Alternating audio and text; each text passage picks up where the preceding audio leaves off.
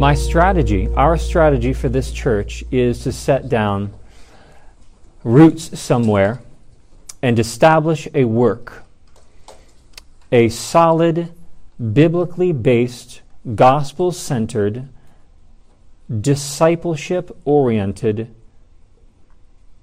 theologically clear church that will exist even after we're gone.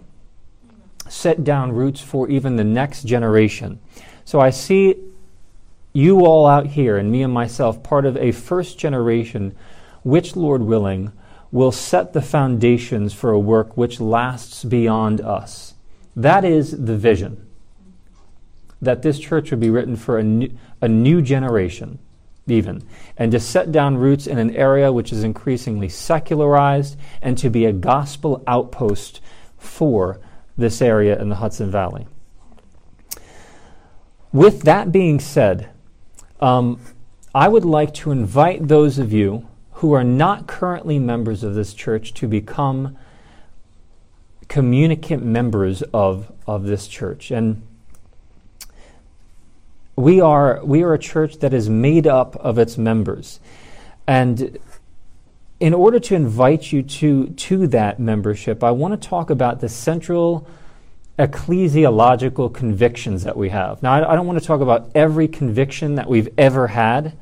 I want to talk about those convictions that directly pertain to membership and church-related issues so that you can see what we're about and where we're going. And I would like, having explained that, to extend a hand and offer of membership. So I'm starting a new series today called An Invitation to Membership, and where I'm just going to tell you some of the central church-related convictions that we have. So what's coming up then is today I want to talk about the functional centrality of the gospel. Next week I would like to talk about the fact that we prioritize the word and sound doctrine that's derived from it.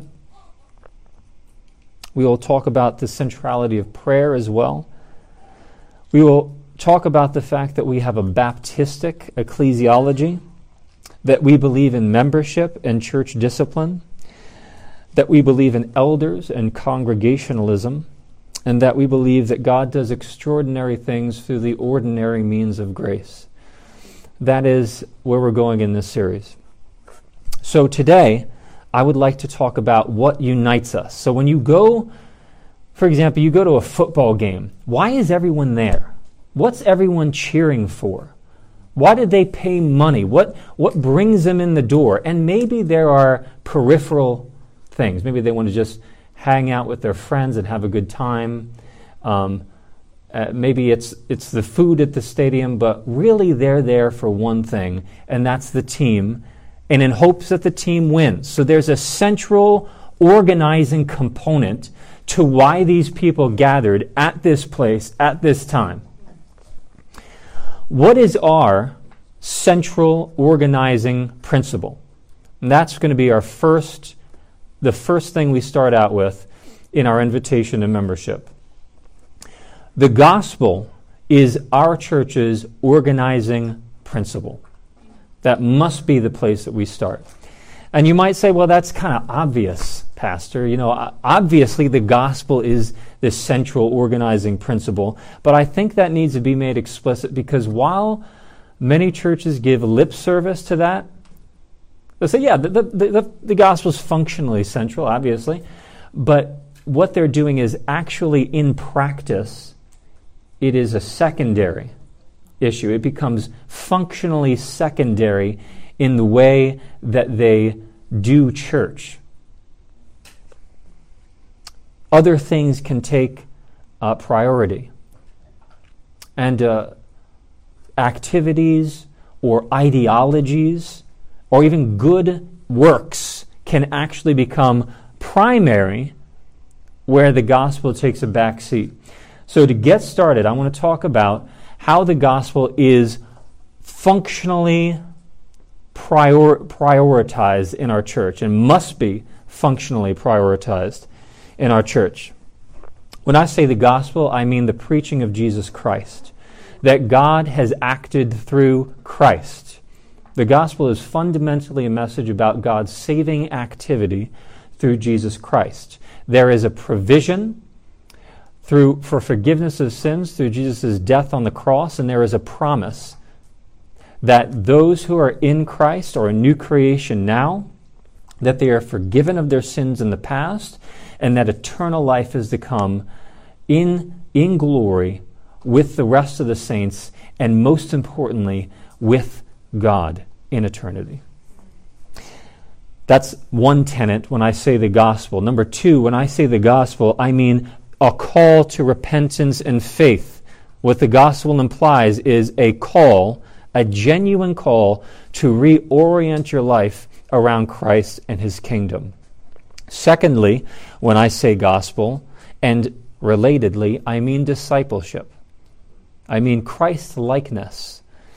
Because the Great Commission, as I've quoted probably every Sunday for the past month or so, is go and make disciples of all nations, baptizing them in the name of the Father, Son, and the Holy Spirit, and then teaching them to observe all I have commanded you.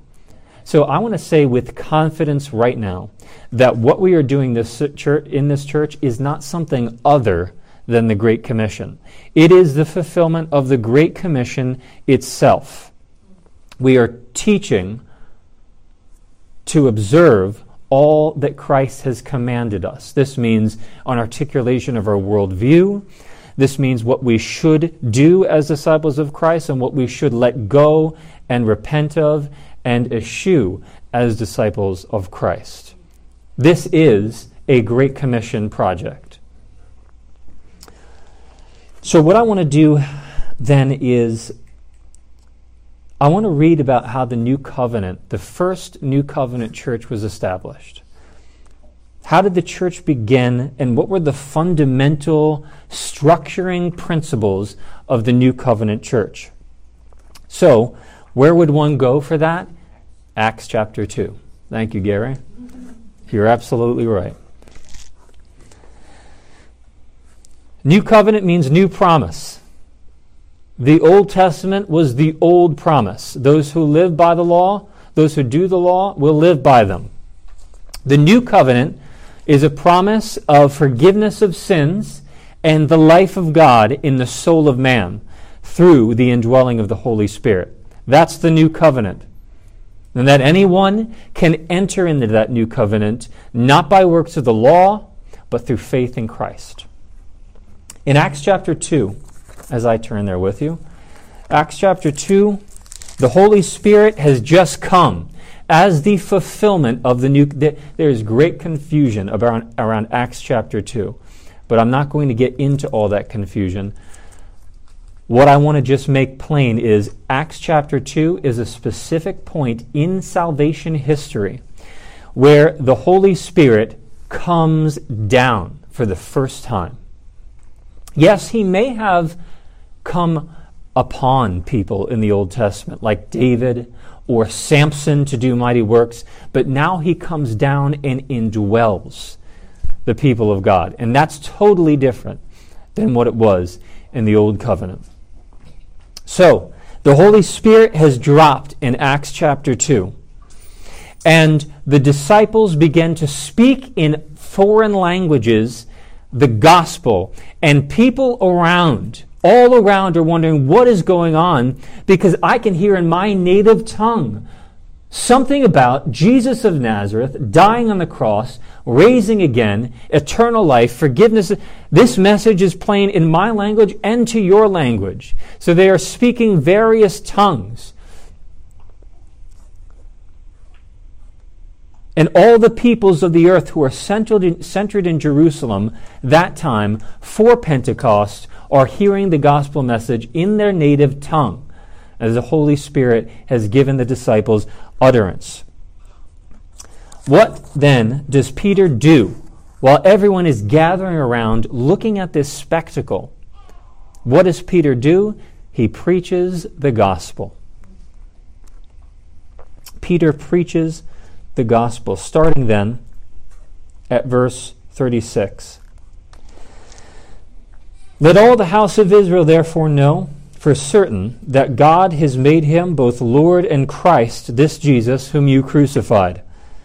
Now, when they heard this, they were cut to the heart, and said to Peter and the rest of the apostles, Brothers, what shall we do? And Peter said to them, Repent and be baptized, every one of you, in the name of Jesus Christ for the forgiveness of your sins, and you will receive the gift of the Holy Spirit. For the promise is for you and for your children and all who are far off, everyone whom the Lord God calls to himself. And with many other words he bore witness and continued to exhort them, saying, Save yourselves from this crooked generation. So those who received his word were baptized, and they were added that day about 3,000 souls. And they devoted themselves to the apostles' teaching, and to the fellowship, and to the breaking of bread, and to the prayers.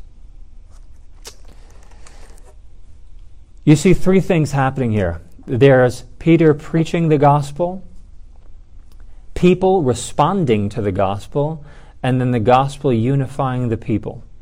Peter preached the gospel, people then responded to that message, and then that message unified the people. That's how you build a church. Let's address those in turn. First, Peter preached the gospel. What does that mean? That Peter preached the gospel. The gospel is not the message that God has a great plan for your life and that it can be your best life now, although there is great joy in Christ, is there not? But the gospel message, if we're going to actually be precise about what we mean by gospel, and we need to be precise because there's great confusion about gospel as well, what we mean by the gospel is that Jesus Christ was preached. In verse 22 and 33, Peter says, Men of Israel, hear these words, Jesus of Nazareth, a man attested to you by God with mighty works and wonders and signs that God did through him in your midst, as you yourselves know, this Jesus, delivered up according to the definite plan and foreknowledge of God, you crucified and killed by the hands of lawless men.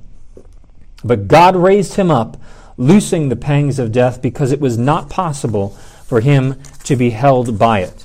The gospel is about Jesus Christ, the revelation of the Father, the one who reconciled us to God and now rules as King and Lord. The gospel is also about the fulfillment of the Old Testament promises. He says in verse 27, quoting the Psalms, he says, For you will not abandon my soul to Hades. This is David speaking, but Peter says, I can say to you with confidence that David both died and he's with us today.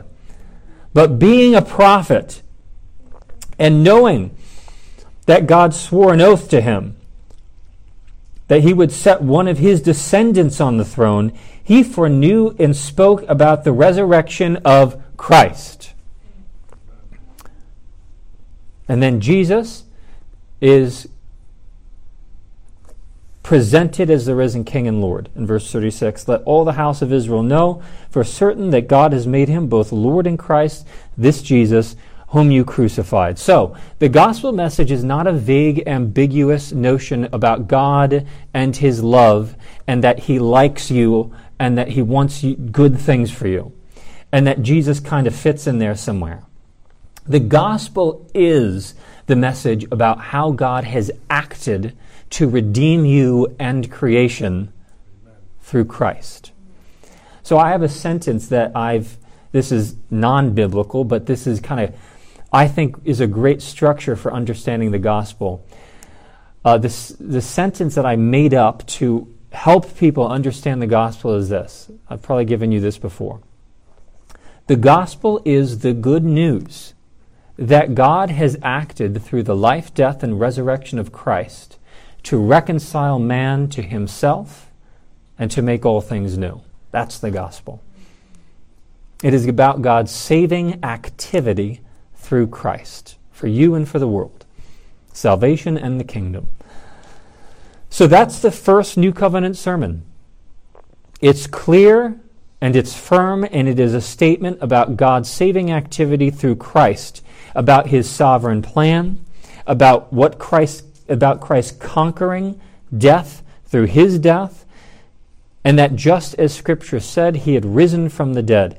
And this was all according to Scripture. And this is exactly what the Apostle Paul says in 1 Corinthians 15, I delivered to you as of first importance what I also received, that Christ died for your sins in accordance with the Scriptures, that he was buried, and that he was raised on the third day in accordance with the Scriptures.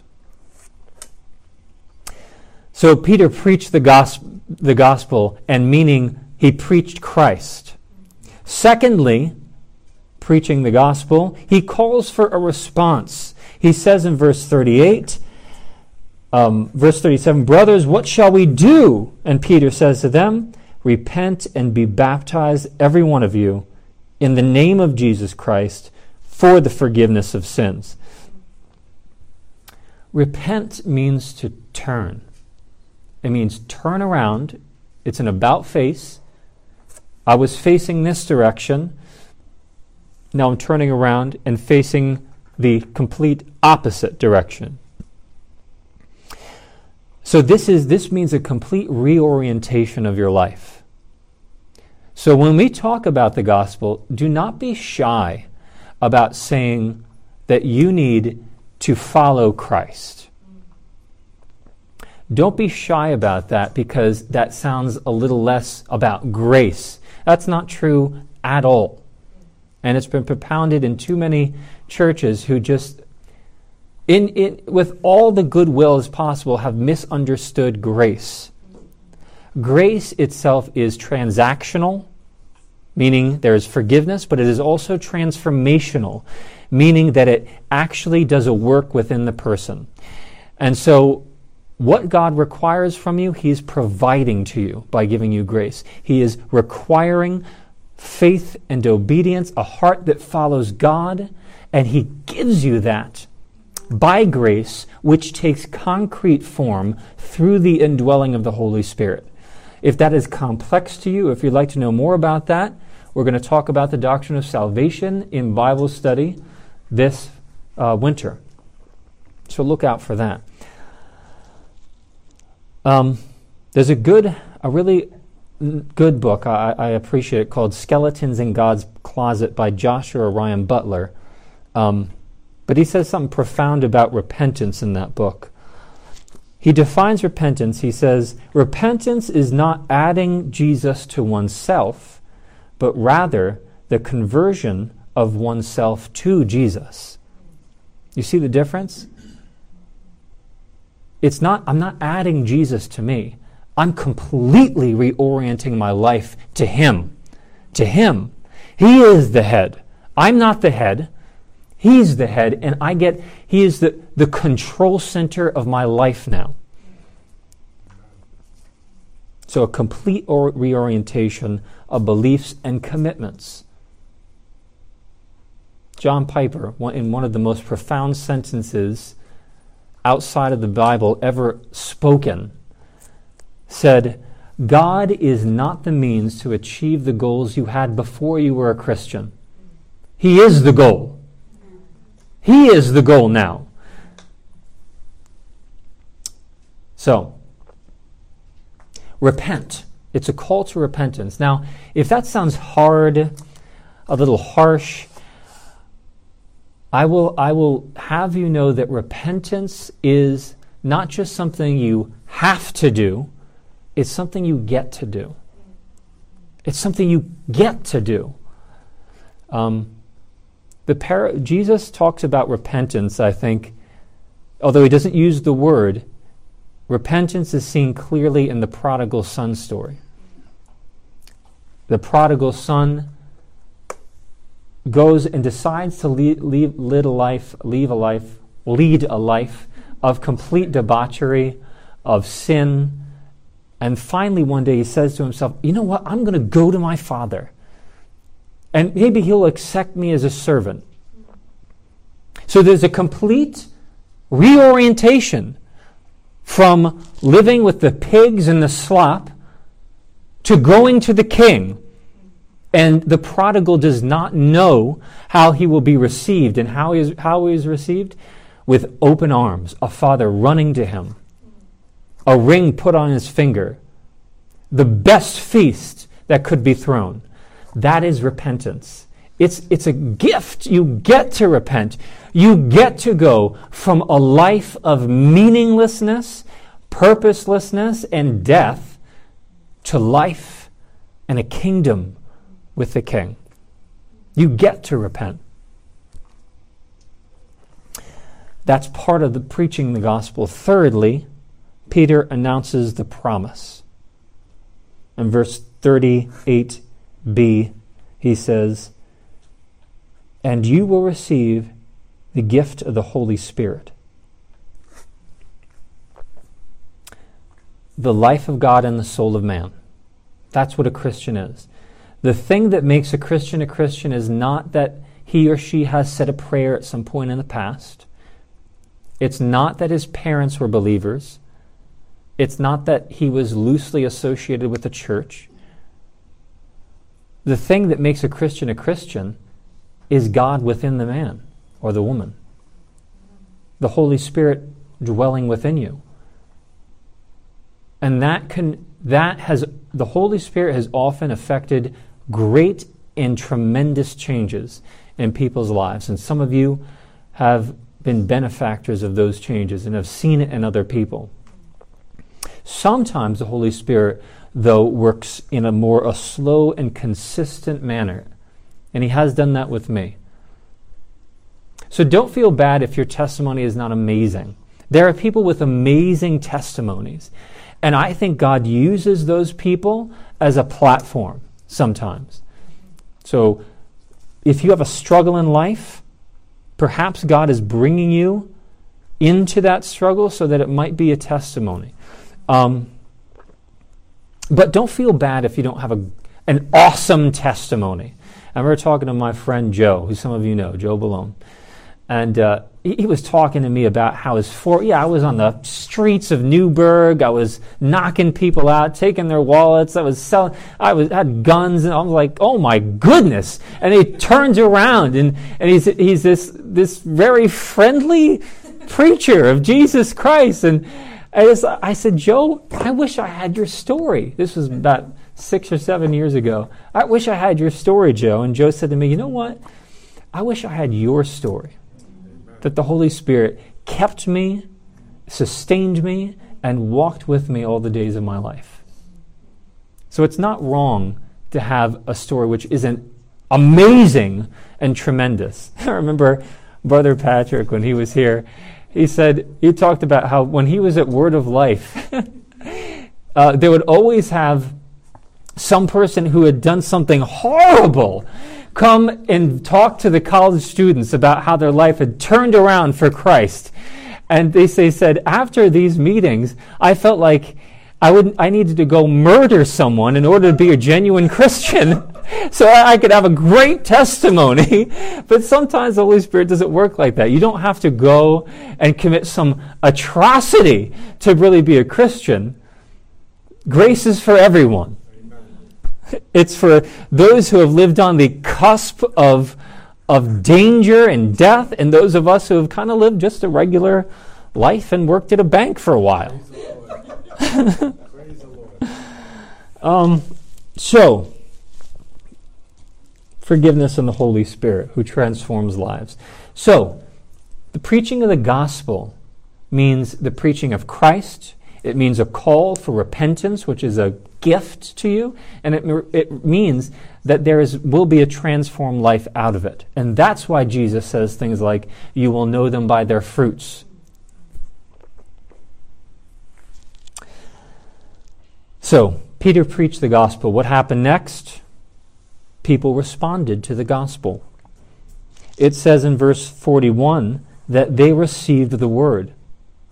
They received the word. What was his word? They are in need of forgiveness of sin, which God has provided through Christ. An eternal life is to come, and a promise of the Holy Spirit is given to you. They received the word. And what I'm going to have a special sermon about how we are Baptistic. But if you're maybe confused about this, or even if you disagree with me, what did they do? They were baptized. They received his word and they were baptized. This is the normative New Testament response to the gospel. And baptism, in its deepest understanding, is identification with Christ. It means just as Christ has gone into the grave, you are going into the water. And just as Christ has raised from the dead over sin and death, or conquering death rather, you too have been raised to walk in the newness of life with him. It's almost like a marriage vow, but to Christ. And so there was no asking Jesus into your hearts in the New Testament. There was baptism.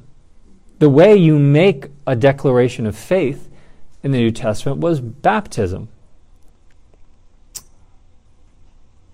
And that was a visible expression of their faith and identity in Christ now. Something about this passage is really interesting. This passage shows you that nobody is beyond the need, nobody is beyond forgiveness. Nobody is too bad for forgiveness, right? Because these people, who were these people that Peter's preaching to? Look at verse 23. This Jesus, delivered up according to the definite plan and foreknowledge of God, you crucified. Now, there's a lot of bad things a person can do. But shouting with a clenched fist, crucify the Son of God, that's pretty bad. So, this shows you that, and what was Jesus' words on the cross? Father, forgive them, for they know not what they do. Nobody is beyond forgiveness, while it is still today. And you don't need to earn forgiveness. It's those who received the word were baptized. The wages of sin are death, Romans 6:23. But the free gift of God is eternal life in Christ Jesus our Lord. It's a free gift, so you receive the word. So Peter preached the gospel. People responded to the gospel, and then what happened? Step 3 is the gospel unified the people. And I have preached on this passage maybe 3 or 4 times since I've been a pastor, because it is so foundational for the church. And in verse 41, how did the gospel unify the people? 42 rather. And they devoted themselves to the apostles' teaching, to the fellowship, to the breaking of bread, and the prayers. They devoted themselves to the apostles' teaching. That means the teaching that comes from the apostles, which we have in Scripture. And where did the apostles' teaching come from? Jesus Christ. So we follow the Bible in order to follow Christ. So they devote, and this means, where do we get doctrine from? Even though it sounds kind of heady, we get doctrine from looking at the text really carefully and saying, this is what it means, and then holding that up as a clear testimony of what God has expressed about himself and his will. Now, there is room for difference, and I'm going to get to that next week. But when it comes to the fundamental things, they committed themselves they devoted themselves to the apostles' teaching. They devoted themselves to the fellowship. That means the body gathered. To the breaking of bread is the Lord's Supper, which is a visible representation of the gospel, where we take the cup and the bread as a signifier that we have taken Christ into ourselves. And we proclaim his death until we come. And they committed themselves to the prayers, probably the Lord's Prayer, but prayer in general as well. What you have here is a local church in Acts 2:42. You have an identifiable group of people who have responded to Christ in repentance and faith and baptism and reoriented their lives around doctrine from the apostles and Christ to around one another, around the Lord's Supper, and around prayer. That is a local church. Now, I want to talk about the fact that they devoted themselves to the fellowship for a minute. First, note the word devoted. It doesn't say they loosely associated themselves with one another. It says they devoted themselves to one another. It means to be firm. That word devoted. To endure, to persevere, and to remain faithful. With respect to other persons, it means to persevere together, to endure together, to remain faithful together as long as you are together. It means to lock arms with one another. I like that imagery of locking arms together and forming a firm line. That's what Christ envisions for his people, the church, a devoted community. How can you do that? First of all, you can treat one another as if you were family. And a lot of you have done that and do that. But if you haven't, I encourage you to do this, to consider those who are sitting here as family. Verse 44 and 46. Listen to this. And those who believed were together and had all things in common, and they were selling their possessions and belongings and distributing the proceeds to all as any had needed. And day by day, attending the temple together and breaking bread in their homes, they received their food with glad and generous hearts. That's a family. And this verse almost makes some people uncomfortable. It sounds like almost communism. Like, what's going on here? But there you have it.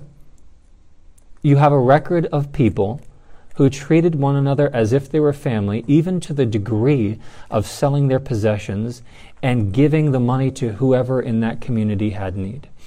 And the early church was known for taking care of widows financially. So that's how you can devote yourself to the fellowship. And also on that, and I know I've said this before, but sometimes some churches, which I disagree with this, think that the church exists for the world. And while it is true that we are to go out into all the world, the church does not exist for the world. I saw one church, and one of their fundamental core convictions is that the church exists for people outside the church. Really? The church exists for people outside of the church? That's not the vision I'm getting here. And in Galatians 6:10, Paul says, "So then, as we have opportunity, let us do good to everyone, and especially to those who are the household of faith." So there's a both and, but the priority is placed on your brother. And that's why Jesus says, as you did it to the least of these, my brothers, you did it to me. My brothers. Jesus is identifying himself with those who do the will of God. A few chapters earlier, Jesus says, who is my brother, my mother, my sister? Those who do the will of God. So the emphasis for the church is Christ, the body of Christ, and then the world. And in that order. Christ, the body of Christ, and the world. How can you devote yourself to this fellowship? How can you put this into practice? you can formally join this church as a member. Church membership, and I'm going to preach on church membership. I have a whole sermon devoted to that idea, why we do it. But for now, I just want to say that church membership requires that you covenant with other Christians. It's a promise to represent the church and to submit to the oversight and care of the leaders of the church. It's a promise to not just simply do life together, but yes, treat one another as if you were family. And commit yourself to Christ-likeness in your relations. So, Peter preached the gospel. People responded to that gospel, and the gospel unified the people and formed them into a local church. That is how you build a church. That's how you build a church. So when the first new covenant local church was built by preaching Christ. That is why what we shall do in this church, what shall take functional priority in this church, is preaching Christ, God's saving activity through him, conversion and repentance and faith to him, and discipleship. And then going out into the world and spreading that message. Now, with that said, the gospel being the organizing principle, it's the thing that organizes a true church. The gospel is the organizing principle. I have a few tenets I'd like to put forward before I close. The first tenet, then, is that the preaching of Christ must be explicit in this church. Not just by me, though I am the one preaching, but it should be by you too. In the sense that that is what your conversation is about with unbelievers as you bring them in to the church. In the sense that that is where your affections are drawn and your commitment is drawn to, is Christ-likeness. I mean, after all, that is what God's plan is for you, that you be conformed into the image of Christ. Romans 8:29. So the preaching of the gospel must be explicit. Don Carson, in a book, I think it's his commentary on Philippians, makes a comment about the tendency to drift away from gospel centrality of Western churches. And he writes, in a fair bit of Western evangelicalism, there is a worrying tendency to focus on the periphery. Dr. Hebert labored for years in India before returning to the United States to teach. And he springs from the Mennonite stock, and he analyzes his heritage as such. One generation of Mennonites believed the gospel and held as well that there were certain social, economic, and political entailments to the gospel. The next generation assumed the gospel, but identified with the entailments. The following generation denied the gospel, and the entailments became everything. Now, do you see the subtle shift? There's nothing wrong with social, political, and economic concerns. But one generation believed the gospel and said there are other things that we can talk about. We also hold to certain social, economic, and political entailments based on our belief in the gospel. The next generation simply assumed the entailments because that first generation did not make the gospel explicit, or assumed the gospel, and they held to the entailments. The next generation, the entailments, the social, the economic, the political, i.e. the Methodist Church, the Episcopalian Church, that is all they're about now. And the gospel has taken a back seat to the point that it's denied. So we must be very explicit, not just me in preaching, but even in our conversation, in our commitments. We must be very explicit about the gospel. It must be front and center. It's about conversion and discipleship to Christ. And so that's important. We must be explicit. Number 2, second tenet, is we must not just give lip service to the gospel, but the gospel must have functional centrality among us. So Don Carson, in that same comment, continues. He says, we must ask one another, what is the Christian faith? What is in the Christian faith that excites you? What consumes your time? What turns you on? Today, there are endless subgroups of confessing Christians who invest enormous quantities of time and energy in one issue or another.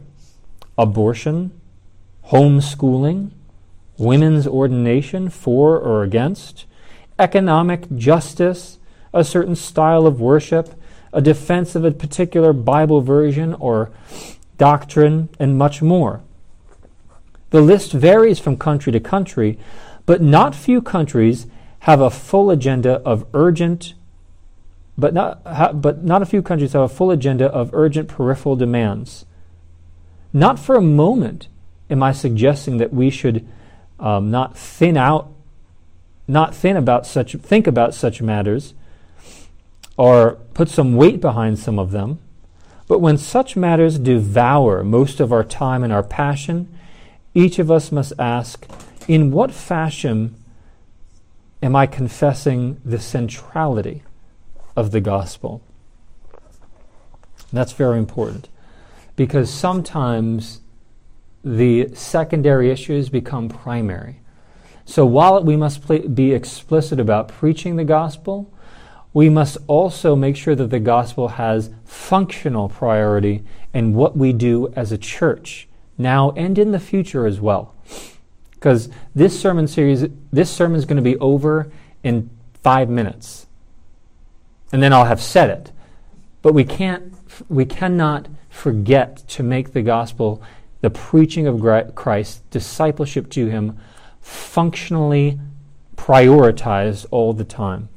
So I remember there was a guy who had been going to my old church, and he wanted to get a soup kitchen together. And there are people out there that want to get a soup kitchen together. I said, great, but we got to make sure that we preach the gospel to them. We've got to make sure we give them the gospel every time. And he said, well, I don't want to do that because that might send them away from the soup kitchen. I said to him, I am not interested in sending people to hell on full stomachs. I'm interested in preaching Christ and the gospel. So it is a good thing to give food to the poor and the homeless. But if you leave out the preaching of Christ, you're just getting them fattened up for the day of slaughter.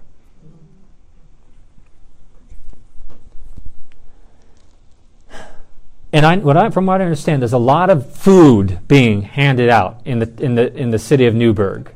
You can get like 10 meals a day from the different churches. But from what I understand, those churches receive money from the government, and they're not allowed to talk about the gospel because they're getting government funds for their soup kitchens.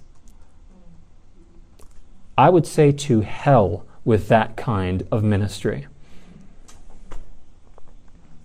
So, preaching and devotion and discipleship to Christ must never take a backseat to any good endeavor.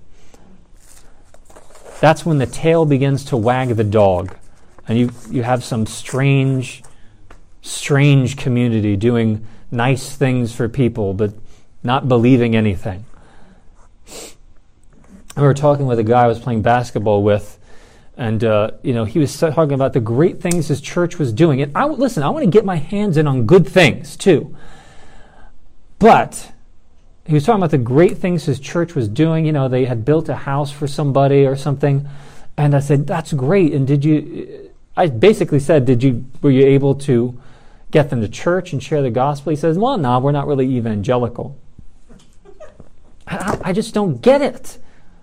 It almost becomes, at that point, an exercise in trying to justify yourself. Because I'm doing something good out there. But it's not for you and for your morale, and it's not. It is for Christ and the salvation of souls, if you're going to do something like that. And you can use things as a platform for the gospel. But the platform should lift up Christ. And some people have Christ lifting up the platform, which is very odd. Now, thirdly, third tenet is we need to be aware of ideologies which compete with the gospel. Today, we've got a lot of problems in our country. So we've got COVID and vaccines. We've got politics and critical race theory. And I'm not saying that those issues are unimportant. I am saying that Satan can use those things so that they actually become the issue in our hearts. And then the gospel takes a back seat. C.S. Lewis, in his book, The Screwtape Letters, warned about this, because if you haven't read Screwtape Letters, I suggest it. It's a book about a chief demon giving advice to a demon who's working on this guy, trying to get him to fall, this Christian. And the chief demon's advice to this underling demon is this, which sounds eerily similar to us today. He says, some ages are lukewarm and complacent, and then it is our business to soothe them yet faster asleep. Other ages, of which this one is the present, are unbalanced and prone to faction, and it is our business to inflame them. Any small group, bound together by some interest which other men dislike, tends to develop inside itself a hothouse of mutual admiration, and towards the outer world a great deal of pride and hatred, which is entertained without shame because the cause is its sponsor, and it is thought to be impersonal. I think that is a withering critique of what has happened in many churches today. I told you about the banner in Georgia that I saw. I think it was in Georgia or Alabama, which had the words, "Unto us a son is given," with Romans 8:17, joint heirs with him, right under that, and a picture of Donald Trump up there. That is idolatry and syncretism in the finest form. And it's not just conservatives who are doing that. It's the liberal-leaning people too. And they have made everything, they have turned Jesus into a communist or something. They've turned Jesus into a woman with a nightgown, hovering 3 inches off the air, with a peace sign, trembling, with his hair flowing in the wind, and he never would say anything harsh. Forgetting the Jesus who went into the temple and turned over tables. Now, I pick a lot on conservatism from the pulpit because I'm a conservative. And I know a lot of you are conservatives. And like I said, I've preached with a gun in my back pocket, so you can't call me soft. But we're not going to confuse those things with the gospel of Jesus Christ. And if you are liberal-leaning, I want to have conversations with you about that. I want to try to straighten you out about some things. But at the end of the day, even if I think there's something massively wrong with your head, I know that you are my brother in Christ if you confess with your mouth that Jesus is Lord and believe in your heart that God has raised him from the dead. You will be saved, and you are my brother. And we are moving together in this. You with me? Don't tell me to constantly preach on issues, because there's always going to be another issue. And 2 years, there's going to be, the election's going to come up, and there's going to be another issue. And there's going to be vaccines, and there's going to be race issues, and another black man was killed by a police officer, and white people are bad because I'm not going to preach on issues constantly, like an anxious preacher trying to cover everything that has ever happened in the culture. I'm here to talk about Christ and to get you to follow him. All right, last tenet is this. We must never seek to dress the church up in worldly camouflage. I am a hunter, and it is the rut. So I'm expecting next week, this is like the money time. So I'm expecting to come back next week and tell you that I got that 8-point buck that I was watching 80 yards away. But, murder. Yeah. We'll have a church. Yeah. So I wear camouflage. And why do I do that? Why do I wear camouflage? Well, I dress up in camouflage. You've heard me say this before. I put some deer urine on my boot. I look like a tree and I smell like a deer. Why do I do that? It is so that I fit in with my surroundings, so that the deer won't notice me. The church should never do that. The church should never do that. And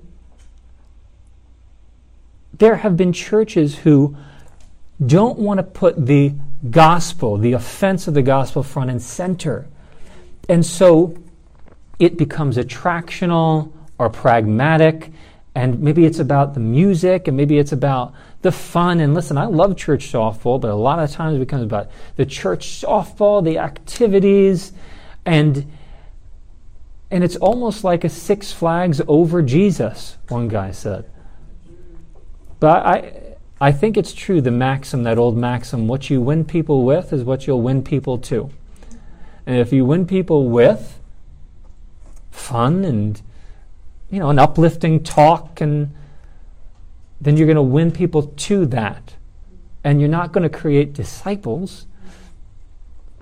They'll just remain enemies of God and have sat in the church for 20 years. So, that's the 4 tenets that I want to offer you. We must be explicit about the gospel, explicit about the preaching of the gospel. We must give the gospel functional centrality. We're not just about good works. We want to do good works.